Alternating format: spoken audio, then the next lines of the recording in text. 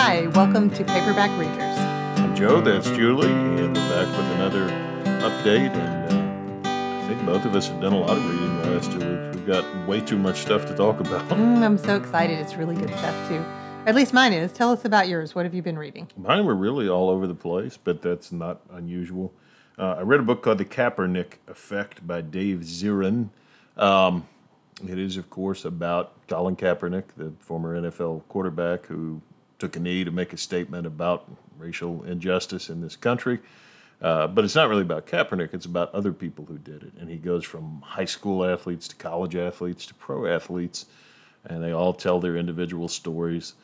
The one thing that I did really want to say that resonates, I think, across any kind of political feeling, and people tend to feel strongly about this, is early in the book he talked about how there is this narrative today that kids are soft and everything's handed to them and everything's so easy. And he said that's so crazy. Kids today deal with so many more complicated things than generations before ever even imagined. And I listen to that, and again, regardless of what you think about young people trying to use their platform as athletes to make a political statement, that I think is undoubtedly true. Yeah.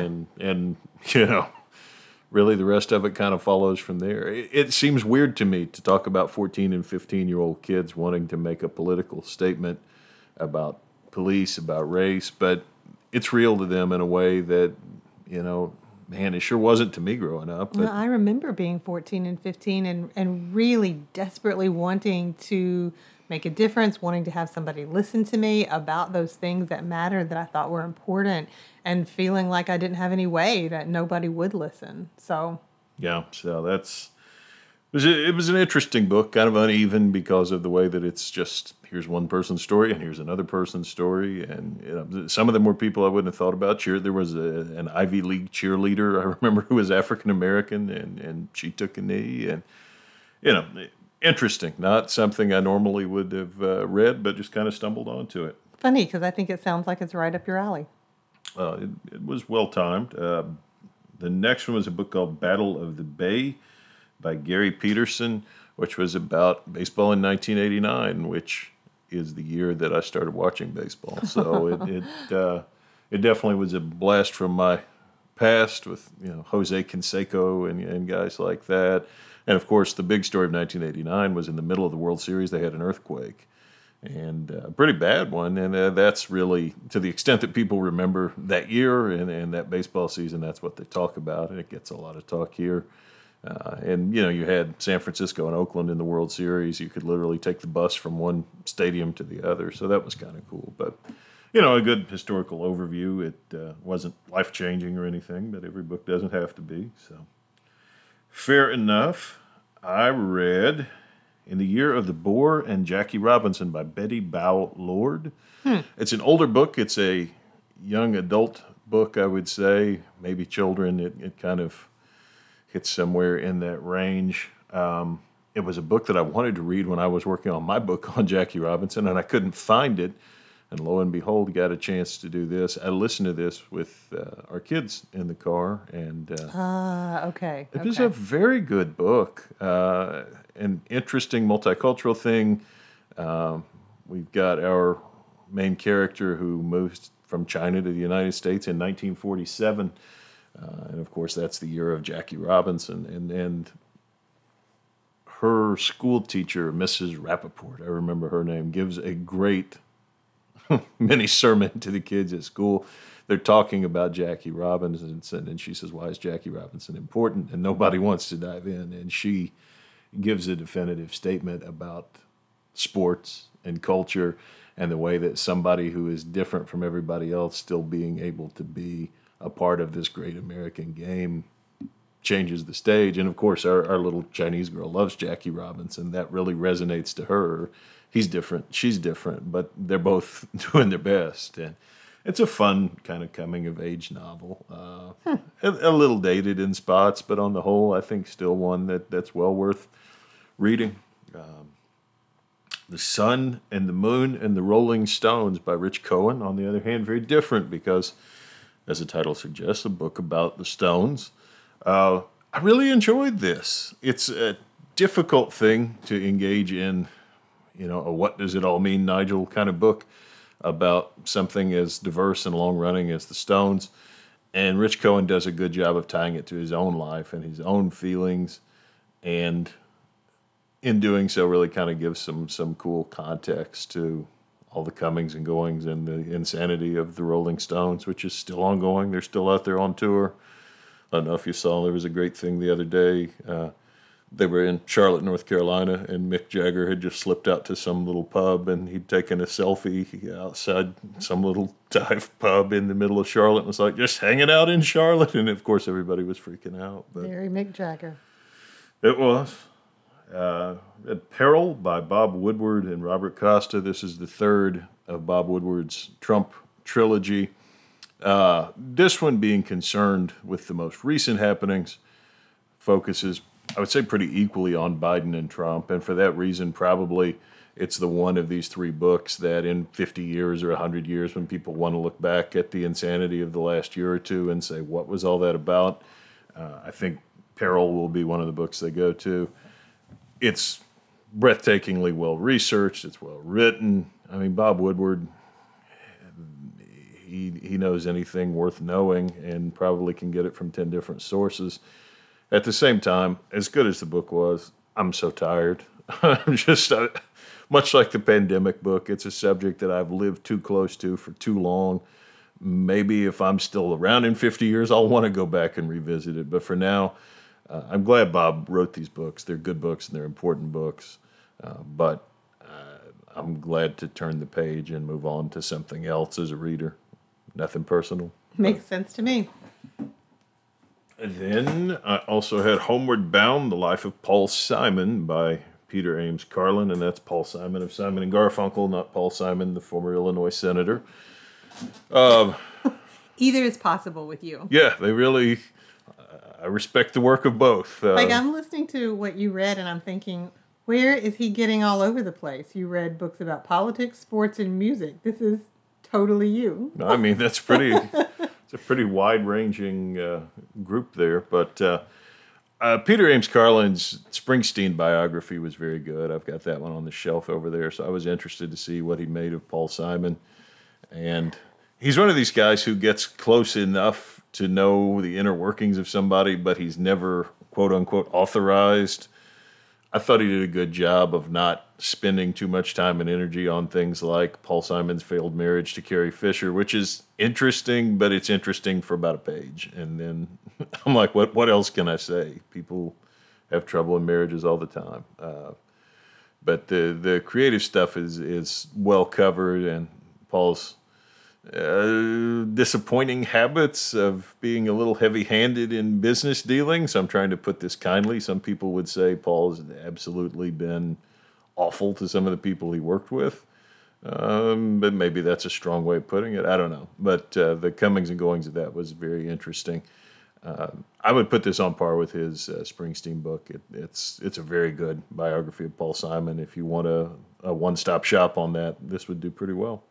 I don't often like to read biographies of musicians that I really like, because the ones that I have, it seems like you always come up with somebody who's just saying all kinds of bad things about them, and while it may be true, it's not what I wanted to know. Yeah. Does that make sense? Oh, it makes perfect sense. So, I don't know. I mean, that's the issue, sometimes you can learn too much, so I thought it was a good try at not being too muckraking, but at the same time not glossing over the very human faults of the guy. Well, it does sound like it's been a good couple weeks of reading. It has. What have you been up to? The first one that I finished was Apples Never Fall by Liane Moriarty. I love her. I think I've read everything that she's ever written. I think. This was the brand new book that came out this month, and I think everything that I've read over these 2 weeks, with the exception of one book, came from the library. That's where I got this one. Mm-hmm. The library has just been immensely good to me lately. Anyway, Apples Never Fall is the story. All her books are set in Australia. And it's the story of a man and a woman who have been married absolutely forever, Joy and Stan, and they're retired now. They have 4 children who are grown and living their own lives fairly nearby. but as happens with so many retired couples, you have quit what was the passion of your life, like what kept you moving. Now, what are you supposed to do? And they turn up with at least one odd pastime in their retirement. And after this odd pastime, Joy disappears. And Stan is the main suspect in her presumed killing. And that's what this book is. It sounds like a thriller. It's not a thriller. That's one of the things that I love about Liane Moriarty's books. They're really just very much more psychological. What is marriage? What is friendship? What does it mean to be a child? What does it mean to be a parent? And in this book, what does it mean to be retired? What is my life supposed to look like now? I enjoy that kind of stuff very, very much. And so this was a great book. Lots of people didn't like her last book very well, Nine Perfect Strangers. I did. But this one is much more like her previous books. So if you had liked her, like Big Little Lies, this might be another one that you would like. Okay. Then I read The Love Hypothesis by Ali Hazelwood. Probably my favorite romance book that I've read this year. If I'm going to read romance, and this is definitely an open door romance, again, just fair warning if you think about picking it up. I'm going to read romance. I like it to be smart romance about people who are interesting. And this book basically takes place in a university setting. Olive is a grad student in a STEM program at Stanford. One of two female students in her program when she starts. So you get a look at that side of academic life. There are some silly premises because it is a romance, right? So on a whim one night, as she's trying to convince her best friend, who's the other female STEM student in the program, that she is really okay with her friend dating a guy that she also has dated, she turns around in the hallway, grabs the first guy she sees, and gives him a kiss to make sure that her friend sees that she is dating someone. And it turns out to be a tenured professor in her department whom she somehow manages to convince to fake date her until she can convince her friend that she is actually capable of holding down another relationship, which of course then blossoms into love. It was a sweet book. It dealt with some big issues in academia, in the whole kind of Me Too movement. I just thoroughly enjoyed it from start to finish. Sounds fun. Then I read Where the Sidewalk Ends by Shel Silverstein. And Ryan, our son Ryan, and I read that one. I'd never read the whole thing, like from start to finish. Have you? No. I always just picked it up from where my sisters had it and just read, opened it at random and read a poem or two. But he and I went all the way through. Of course, some poems are better than others, but on the whole, just funny, whimsical. The illustrations are really cute too. We really enjoyed it. He did an audiobook version of it, right? No, I didn't know. It's out there. So I've fun. seen it. I've wondered about it just because, he's such a funny dude. I'm sure he did a great job. All right. The next book that I read was Beautiful Country by Chen Julie Wong. And this one was just heartbreakingly sad. I talked to you about this while I read it because there were times when I wasn't sure I could finish it. This was the story of an undocumented immigrant in this country. Her parents brought her when she was, like 6 or 7 maybe, from China. So she had most of her memories here in America, but it was in extreme poverty and in the fear that her parents had that they would be caught, that they would be sent back, that terrible things would happen. Her parents had been professionals in China, and here they're working in sweatshops. They're working very long hours. Just the difficulties of living in this kind of life break your heart. Mm-hmm. The author of this book did manage to overcome a lot of the hardships. She's a lawyer, I believe, in Brooklyn right now who works with other immigrants and tries to help people who live the kind of childhood that she did. There was a lot of beauty in this book. It's very well written, but honestly, just the whole story, it tears you apart. Yeah, sometimes you're in the mood for it and sometimes not. Then I followed that one up with Cloud Cuckoo Land by Anthony Doerr. Love Anthony Doerr. We've talked about him before because I reread his memoir, 4 Seasons in Rome. And then we've mentioned, I feel pretty sure we've talked repeatedly about All the Light We Cannot See, which was just masterful. And this is his newest work, which also came out this month. It is hefty, over 600 pages, And I'm on page 15.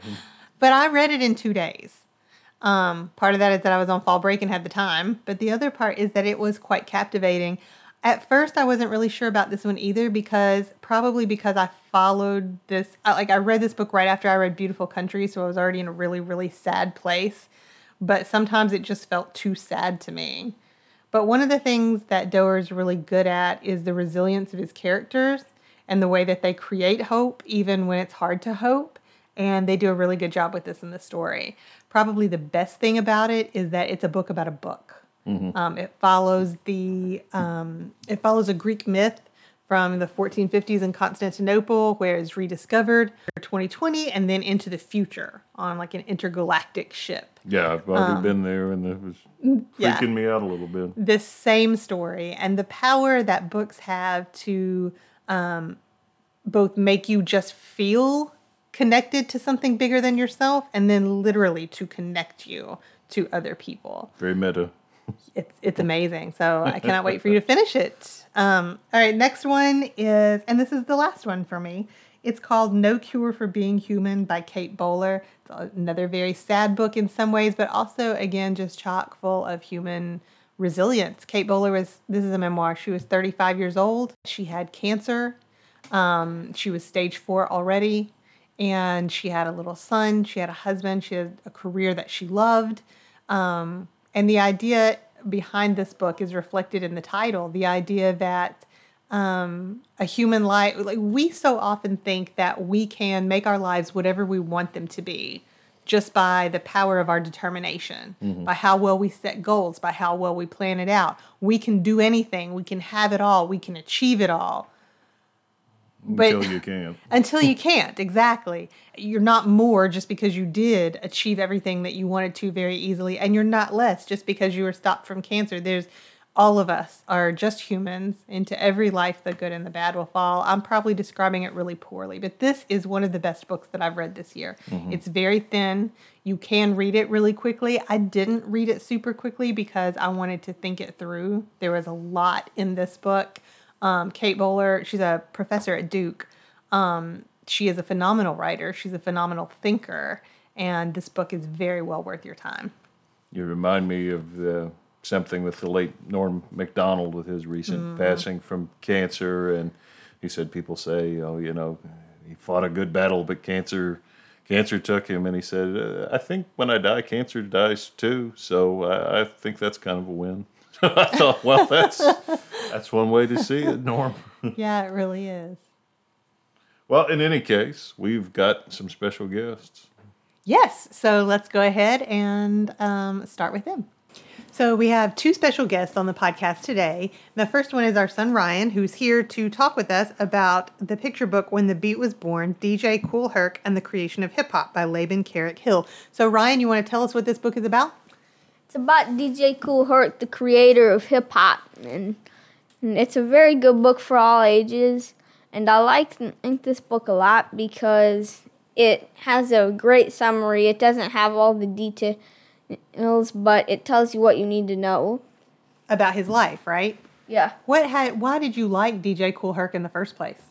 because I love old school hip hop, and he was the guy who invented hip hop. So I was very interested in him, and that's why I read the book. Yeah, and that's what I really liked about this book. I had heard you talk about DJ Kool Herc for a long time, and I had even read some books with you about rap and hip hop, and I know your dad had too, that mentioned him, but I didn't know much about him, and so I thought this book did a really good job, like you said, summarizing his life and really showing the development of his growth as a DJ and his career. What about you, Joe? What did you like best about this book? Yeah, the evolution of any new thing is always a cool story. And I mean, nobody comes up with anything totally new on their own. So to see him grow from, a child who had these DJs he liked and, a broad group of different kinds of music that he listened to and have it grow into something that became his own thing that he incorporated new sounds. Coming up when he did in the late 70s, early 80s in New York when all this stuff was coming out. it's just cool to see kind of that stew of how you take 5 old things and one new thing, and you put them in a pot and you make something totally new. While you were trying to get the recording up and ready to go, I was skimming the author's note in the back of this book, and it talked about how in a time period when everybody looked at the South Bronx and Harlem as this dangerous, drug-riddled place, when he was doing work there, what he saw and what really stood out to him was the music spun by DJs like Kool Herc, and what a unique thing that they made this area that everybody else looked down on. So it's pretty awesome to learn about this time period in music history. Yeah. Thank you for sharing this one with us, Ryan. You're welcome. Is there something else that people can check out if they want to know more about DJ Kool Herc? Any other books or anything? If you were interested in the thing, I'm not really sure of any other books that I know of, but I do know that there is an album on Spotify, so if you're interested to hear some of the stuff he does, you can find it on Spotify, and you'd probably be able to find it somewhere else if you don't have Spotify or don't know what Spotify is. Very good connection. Thanks, Ryan, for the recommendation. Our second guest is our daughter, Natalie, who is here to talk about the shared read we mentioned last week, and I talked about it a little bit then as well, When Stars Are Scattered by Victoria Jameson and Omar Muhammad. Natalie, you want to give us a summary? Tell us what this book's about? Okay, so When Stars Are Scattered was based on a true story, and it is the story of Omar and his younger brother Hassan, and they are living in a Somalian refugee camp. And Hassan has some disabilities. It makes it hard for him to communicate or understand what's going on. And when Omar is eventually able to go to school in the refugee camp, and it changes his life, and yeah, that's basically the story. Yeah, it changes his life. It gives him dreams and hope for the future. And this was a book that you all read in your middle school book club, right? Yep. And you wouldn't give it to me for over a month because you read it again and again and again. Yeah. Tell me, you read this book like 5 times, right? Yeah. So why did you read it so many times? What did you like about this book? Well, this book was... I hadn't read anything like this book in a long time or ever. Like a graphic novel, you mean? Or Yeah, in a way, partly. It's that I hadn't read a graphic novel in a really long time, and this book makes me want to go find some more graphic novels. But it was also partly because I'd never really read anything like this, and yeah, it was really an eye-opener, and it showed me a lot about what it's actually like for Somalian refugees and stuff. Well, we were talking about this earlier about how I read the whole book and didn't realize until the author's note at the end that this was a true story. That Omar Muhammad is the Omar in the story. I didn't make the connection. Don't think I'm dumb.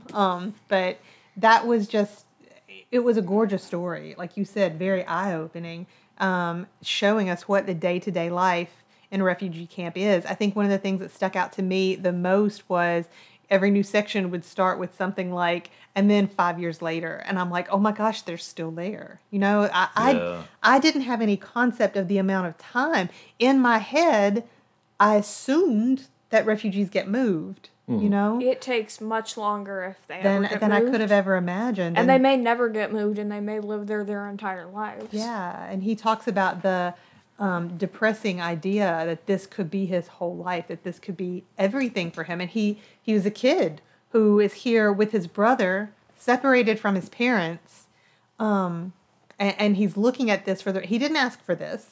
You know, he didn't do anything to deserve this. Yeah. And I thought that this was just a really, really both heartbreaking and uplifting look into the life of a refugee, and it follows him from this camp then all the way up into adulthood. What about you, Joe? What stood out to you about this book? Yeah, it's a hard book to write because you have to balance a very depressing topic, but then a lot of hope. And Omar is such a remarkable character. He balances so many things out. I mean, his father is dead, his mother is missing, so that's one of the motifs of the story. He's always looking for his mother. And his brother, as Natalie said, is disabled. He doesn't trust that he could really function on his own. They have a neighbor in the refugee camp who is their kind of de facto mom. She is their foster mom. She has done that. And, his loyalty is very divided. He feels guilty sometimes about going to school, and Hassan can't go to school, so he goes, and Hassan stays home, and he worries about that, and he feels bad about that. And there's a lot of interesting politics in terms of when people finally get to leave the refugee camp and they get to go somewhere else. There's such a massive emotions from them. They're excited and they're scared to death, and they feel guilty because they get to go and somebody else doesn't. There's so much wrapped up in such a concise, well-written book. It flies by. It's a great read.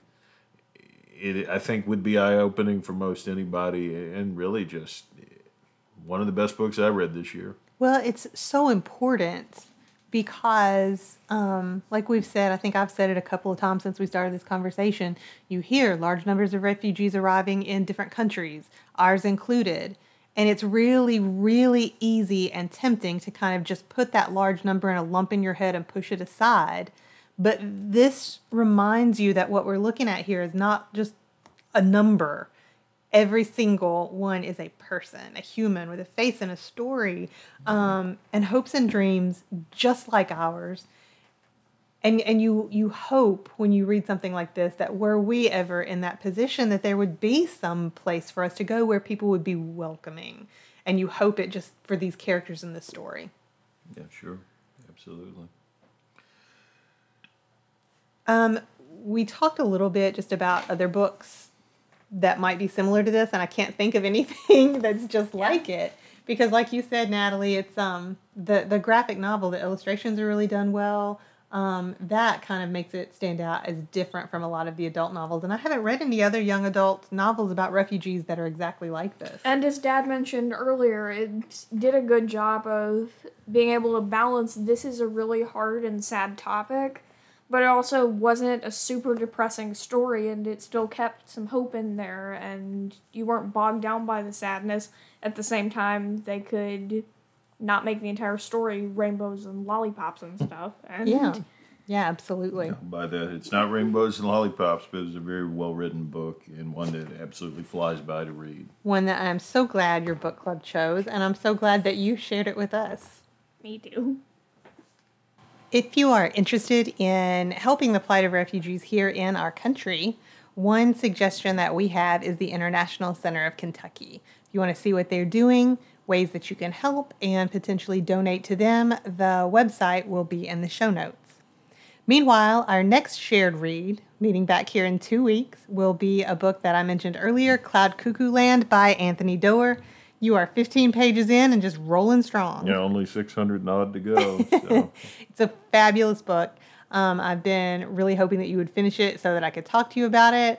I tagged Haley on Instagram to tell her I need to know what she thinks of this book too. Mm-hmm. So also any of you, if you have read this book, if you intend to read this book, please let us know. You can email us at paperbackreaderspod@gmail.com. You can get in touch with us on Instagram at paperbackreaderspod or on Twitter at pbackreaderspod. Well, that should about cover it. I hope it is all going well with all of you, and for goodness sake, keep reading.